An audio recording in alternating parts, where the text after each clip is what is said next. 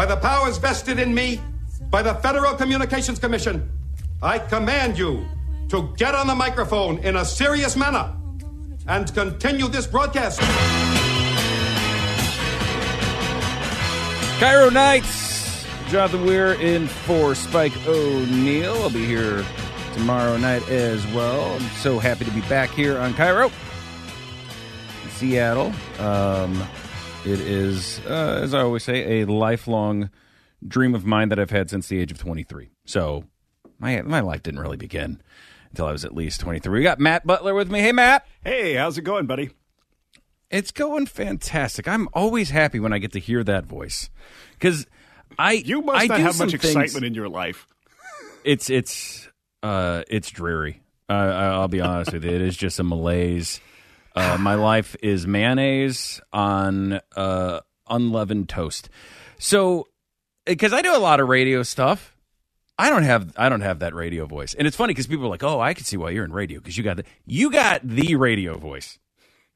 Well, thank you very much. It's interesting sometimes when I run into people in real life and they have no idea what I do, and we start talking about what we do. I would guess it immediately. Yeah, and I'm like, I'm in radio, and they're like, that adds up. Oh, I get it. Thank God, because I can't imagine you were like a cashier at Starbucks. Will that be a latte grande for you, ma'am?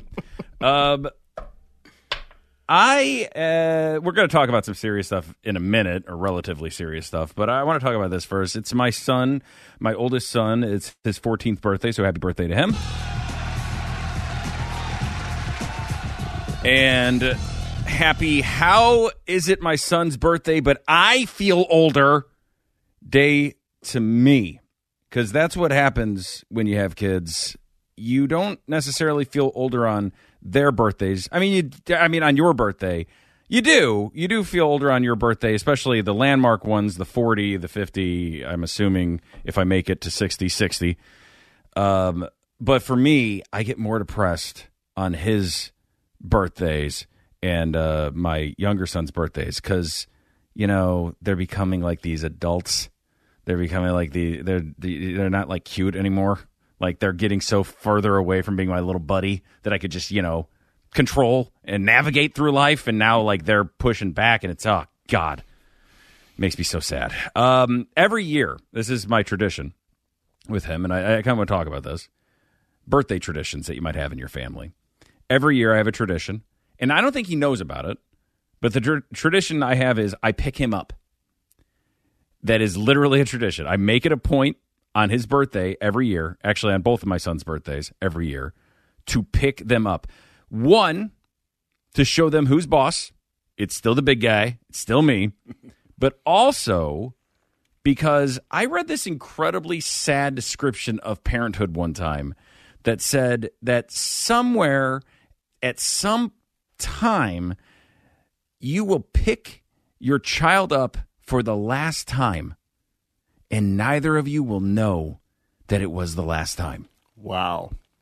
So for me, I'll always know when it was the last time. The next birthday when I can't pick him up again. Be like, it was when I got that hernia. When that disc bulged out of my back. And I screamed and dropped you and fell to the floor. So that's my weird birthday tradition with my sons. Do you have any weird birthday traditions, either you or Kevin?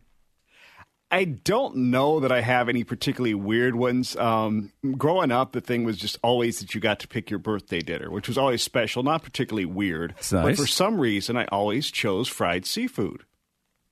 Always. Fried seafood. And you grew up in Missouri, right? No, Mississippi. Mississippi. Okay, Yeah. well, that's better. Yeah. Yeah, but, I knew it started with an MIS. Yeah. But okay, so that's better because if it was Missouri and you get fried seafood, that's the only actually seafood you can eat in Missouri is when you just fry all of the salmonella out of it. Like it's fine. I can't get salmonella from this because I'm not eating salmon. And the further inland you get, the more suspicious you have to be of sushi. But yeah, and then people are like, oh, it's like an anti-Japanese thing. No, it's an anti-dying thing. Yes, exactly. I'm not a foodie. And that's the thing. If you live on the coast, you can be a foodie. And you can be like, oh, you know what? I try sushi. I'll try, exotic things. I'll try that weird Icelandic shark thing where they like bury a shark until it festers, and then you eat it, and you can see through time. And you see elves everywhere. I'll do that. You could do that if you live on the coast because you're not going to die. But if you live inland, you have to only eat cows. That's pretty much our diet. Right. You have to eat cows if you grew up in the Midwest. Back to birthdays. So much of birthday tradition seems like it's just beating the crap out of the person whose birthday it is. Like there's spanking them. There's the punching in the arm. There's some families have like the tugging of the ears. I don't know what it is, but so many times it's just hurting the person whose birthday it is. And I think it's because we're envious that they're getting all the attention that we're not getting. And two, it's a reminder that we're all getting older. And it's I think when you're older and you see somebody happy about aging, it makes you angry. Yes. I'm getting to a point in my life where I'm starting to observe that. Yeah, you just, you know what? We're all going to die, but I can't say that while you're blowing out your candles. Everybody dies at some point, but you know, you enjoy turning 7, buddy. So I asked this question on my Facebook page and got some interesting answers for weird birthday traditions. Dave said, every year my grandpa would take us out in the backyard and wrestle with us. If we could pin him, we could eat cake. If not, he got our slice. I swear he would let all of my siblings win except for me. That's great preparation for a career under capitalism. That's true. You're gonna. Yeah, a boomer is going to wrestle you for cake. Yes. Get used to it, Gen Z. They ain't letting you have that cake without a fight. Megan says, we didn't get cake for my birthday. We would get Braunschweiger sandwiches. I know what that is. I don't know if I want to. I think it's actually a crime to describe what a Braunschweiger sandwich is on air. I think the FCC actually cracks down on that. But basically, it's hate. If hate and rage were compressed between two pieces of god-awful bread, that would be a Braunschweiger sandwich. So it's not a surprise that she says she's a vegetarian now. And Leo said, up until last year, we would go outside and play lawn dart chicken. And the winner got the biggest piece of cake. I don't know why all of these are about cake, but fine. I don't want to say why we stopped last year, but rest in peace to my cousin Mike. I wonder if people in Seattle know what lawn dart chicken is. That might be something that you only do in the Midwest when you're bored enough. Yeah, I don't think that particular hobby or sport has a large following out this way. Do you know what it is? No, it just sounds like something I never heard of being done out here. Oh, it's okay. So what it is there were lawn darts, and they're just literally just these javelins, more or less, with little flags kind of on the end. And the idea was you throw them up in the air and you have to get them into a circle. But lawn dart chicken was something that we would do where we would all stand in a circle and throw the lawn dart up into the air. And then the last one to leave the circle before it came down and impaled your face was the winner. In more ways than one. So, yeah. Well, you win life because you've lobotomized yourself and you're forever happy. Leo said that's how they would decide who got the biggest piece of cake was lawn dart chicken up until Cousin Mike, I guess, got it through the eye. All right. So those are birthday traditions. That was fun. Let's talk about this. There are a bunch of bills in Olympia this week in the second session of the legislature that deal with driving. And I know Seattle, like anywhere else, that is a fascination. Everybody in every city believes that we have the worst roads, we have the worst traffic, we have the worst drivers. Well, if you believe that, keep listening because things are only going to get worse, apparently. There was one bill that was going to make jaywalking legal that would make it legal everywhere where the speed limit is 45 miles per hour or less. And by the way, that hasn't been totally shut down. That could still happen. So if you're annoyed by people just walking in front of you while you're trying to drive down the saintly streets of Seattle, guess what? They're about to have the right to do that, and there ain't nothing you can do about it. You can't even run them over anymore. There's another bill, and I actually have a problem with this. Another bill that would lower the legal blood alcohol content level from 0.08 to 0.05, which I think is stupid and just kind of pearl-clutching nonsense. I'm not saying that you should ever drive drunk, but blood alcohol content is a stupid way to determine if someone is a danger on the road. I have my father-in-law is a police officer, and he and I were talking about this earlier, and he's like, yeah, no, you have to go by field sobriety tests because somebody could have a high tolerance, and they're not even drunk, and they blow a 0.05. I mean, that's like basically if you have a beer and a half, you could blow a 0.05. Again, not justifying drunk driving at all, but you can't go by those meters because the person wasn't actually a danger. And then now we're pulling people over who aren't a danger, giving them the BAC, taking away their driver's license, ruining their life when they actually were fine. You need to go by the field sobriety test. And finally, just today, they held a second hearing on whether they should pass a bill that would make it so electronic, they're all electronic, you moron, electric vehicles, EVs, drivers of like the Teslas and the Bolts and all the other EVs, non-internal combustion engine cars, they would have to start paying per mile driven. So the problem right now is in Washington, in the state of Washington, less than 80% of cars sold are internal combustion engines now. And it's going down every year because people are starting to wake up to how awesome electric vehicles are because you don't have to buy gas. You don't have to worry about the price of gas. You don't have to worry about what's going on in the Middle East, about some tanker getting stuck somewhere. And oh my God, now I can't take my kids to school. I can charge the thing at home. It's awesome. But the problem with that is the state of Washington, like many states, makes a ton of money off of the gas tax. So if you're not buying gas, you're not paying the gas tax. So what they had done is raise the registration price. So when you register your EV, you have to pay $225. But apparently that's not good enough. They want even more money. So what they're talking about, yeah, I know, right? They want to replace that with a 2.5 cents per mile,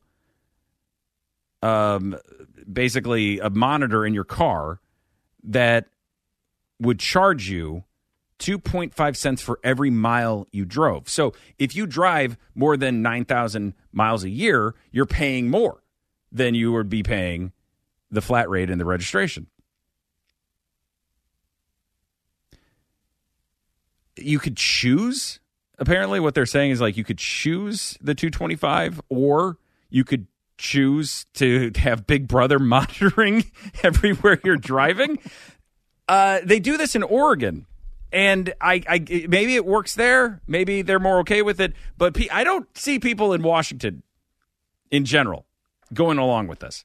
I don't know if you'd be okay with the government knowing everywhere you're driving for the sole purpose of being able to tax you more. But I sure as hell would be okay with it. Well, that's the question, though. Is this GPS monitoring or is it strictly mileage? Because it seems to me there would be a technical way that you could take the mileage metering and not attach GPS coordinates to it, which would eliminate some of that worry because they wouldn't know where you were going. Yeah, I mean, well, and also, what if you sign up for the 2.5 cents per mile thing and then you just don't drive your car that much, right? Like, what if you're a remote worker? So you sign up for the 2.5 cents per mile and now you're barely paying anything and now they're still losing money on the gas tax. I'm going to go one step further and say this. Why even have a gas tax at all? It's outdated. Eventually, it will be pointless, and I'll explain that a little bit in the further on. But this is what Jake Fay, Democrat from Tacoma, had to say about this. He said, gasoline revenues are headed downward. States rely heavily on gas taxes to pay for road construction and maintenance, except for it's weird because the gas tax doesn't specifically go to road construction and maintenance, by the way. It just goes to a big pot, and some of that big pot is used for road construction and maintenance, but it's not a direct thing funding the road construction and maintenance. He said Washington's transportation budget is already feeling the squeeze from increased fuel efficiency and vehicle electrification. Quote, we're in a mode where things are only going to get worse in terms of revenue. We're going to be able to fund all the projects, or we're not going to be able to fund all the projects that we had planned to fund. So here's, I said earlier, we just need to get rid of the gas tax altogether for everybody. For vehicles that use gas and vehicles that don't. And the reason I say that is because eventually nobody's going to own a car anyway. I can explain that a little bit further. But the bigger reason is that sedans and SUVs and passenger cars are not the problem when we're talking about road damage. The problem is semi-trucks. And I know there's a lot of semi-truck drivers listening right now. And I'm not going after you guys. You guys are great. It's your bosses. They're the problem. One semi-truck weighing 80,000 pounds does the damage of 5,000 cars to the interstate. And yet, we as passengers are supposed to make up for that. That's impossible. We're going to talk more about the future of cars and how one company wants to make it so you can have your vehicle repossessed remotely. They want to be able to take your car, if you miss a payment, right out of your garage. That's the future we're all clamoring for. That's the word I was looking for. Talk more about that on Cairo Nights. Jonathan Weir in for Spike O'Neill.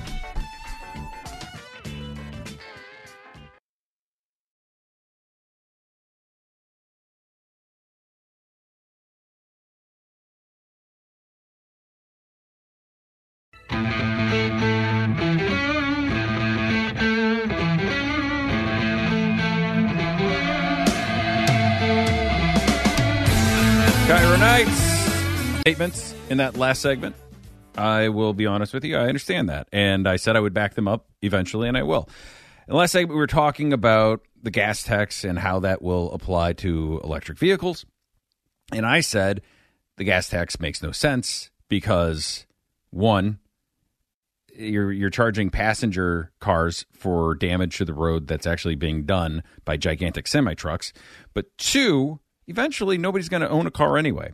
And I will still explain that. Back to the bigger point, and the one that's probably the most controversial, is passenger cars should not be taxed, should not have the gas tax applied to them, because they're not the ones doing the damage to the roads. It's the diesel trucks, it's the semi-trucks. Look, my brother is a semi-truck driver.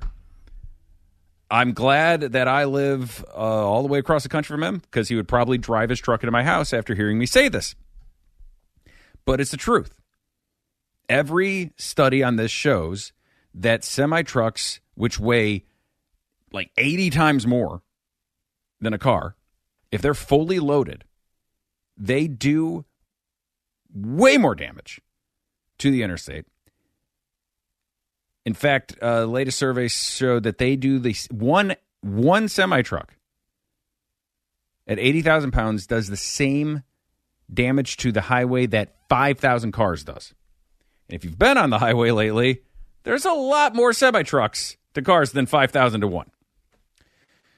And yet, when we look at gas tax in Washington anyway, diesel is taxed the same as regular unleaded.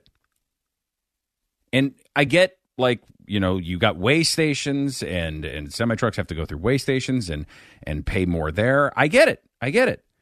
But you're truckers who are upset by that notion that they should pay and we don't have to realize, too, that we're still paying.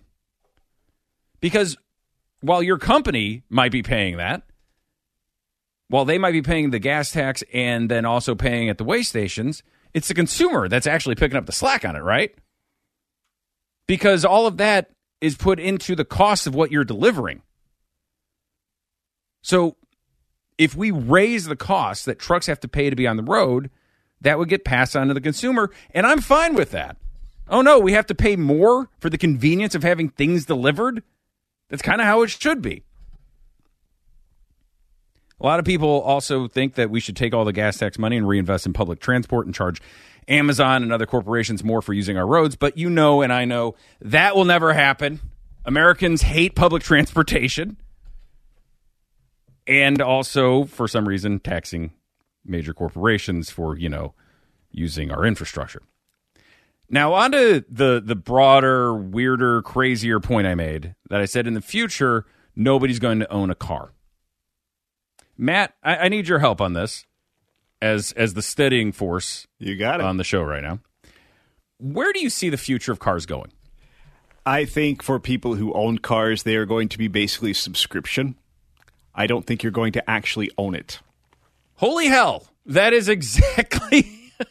I see, it worries me when I say something that I think is totally out of left field, and you're like, well, here's exactly what you're talking about, Jonathan, because I usually think like nobody understands what the hell I'm saying. Yeah, that's exactly right. Because if you think about it, if we get to the point where we have self-driving cars, why would you need to own a car? Why would you need a car sitting in your driveway most of the time, just taking up space, when that car could be out, ferrying other people around? So if it's a self-driving car, all you have to do is go on an app, like an Uber type of thing, and just say, I need a car in 3 minutes. The car shows up, and you're good to go. You won't need to own a car. Like you said, it'd be subscription-based. It would be pointless to own one. So who's paying for the gas in that case? I guess maybe you pay through the gas tax. You pay through the app, the mileage tax, whatever you're talking about. Like everything app-based, they would just keep tacking on additional little fees here and there with nondescript names. That would probably cover it. Well, that's what's going to happen. If we pass this cost on to trucking companies or to wherever the app is where it's self-driving cars picking us up, we'll just be paying it eventually anyway. My only problem is driving up the cost of gas artificially for a system that is kind of defunct. It doesn't make a lot of sense, and it's not applied correctly. And maybe really the only problem I have with it is fairness. It doesn't seem fair to charge people who aren't tearing up the roads for the cost of repairing the roads. That's just where I'm at. In the future, like Matt said, we'll have subscription-based self-driving cars. We won't have to own cars anymore. It's also amazing to think, and we're not, by the way, we're not there yet. I have a Tesla. It's great for the most part, but it's like if you've used ChatGPT or any of these AI things, it's kind of cute, but it's nowhere near like HAL from 2001. It's nowhere near the Skynet or anything like that. It seems like it could be at that point. It's very much in its infancy. It's very much like that with the Tesla. It is not self-sufficient. I have one. If I put it in cruise and auto drive on the roads, that's great. I don't have to be as locked in and white knuckle as I usually have to be on the highway. But for the most part, it's not there yet. But when it gets there, it'll be a liberating thing. If we are still going to work, if we're not all just working remotely at that point, sleep in the car. Let the car just take you. You could live farther away from work. Just get in the car. It could have a bed in it. You sleep in it. You wake up at work. You can live as far away from work as you want. The cars will also be able to communicate with each other, so there will be less accidents and actually, I don't even think you need traffic lights at that point. They would just be able to go through and not have to worry about clobbering each other. Wouldn't they all be at that point networked in a sense where they could automatically kind of configure the stops and starts and avoid accidents for the most part? Like, that's the goal, right? That's what we're trying to go. Yeah. That's it, right. Less traffic accidents, less death. And as somebody in radio, this is a terrifying thing to talk about. Right? I'm just saying. Yeah. If you don't have to pay attention to the road anymore, if you don't have to keep your eyes on the road, why would you be listening? Thank God on the Cairo app, you can watch the studio where I'm not right now, but you can totally see an empty chair where I would be sitting But for most shows, you can see the people there, and I'm sure they make great faces. I'm sure the mannerisms and the gesticulations of a John Curley are totally worth watching. So you don't have to watch TV and YouTube. We're thinking about charging a subscription. You can add it onto your package. What is paying for the mannerisms or paying for the video? Of all the other things that you subscribe to. Oh, yeah. Because everything is moving to a subscription model, which is why your streaming bill is almost as much as your cable bill used to be. It is actually kind of crazy to think about, but we are getting away from, in a lot of ways, advertising-based models. For instance, I use YouTube. I pay for premium, so I don't have to sit through the ads. We're getting back to like the Medicis. We're getting back to like the Renaissance, where everything's going to be subscription-based, including your car. What if you miss the payment on your car, though? One company is saying, oh, we're going to take your car from you. We're not going to send somebody to your house to get it, though. We're going to have the car come to us. How is that going to work? And is that terrifying? We'll talk about that in Cairo Nights. Jonathan Weir in for Spike O'Neill.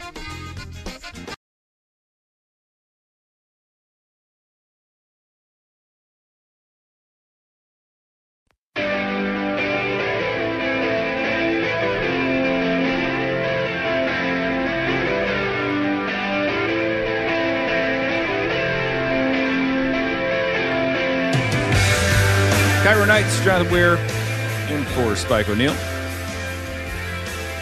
You know, as soon as I heard about self-driving autonomous vehicles, I said I could not wait for there to be a country song about a guy whose wife left him, and then the next day his truck left him too.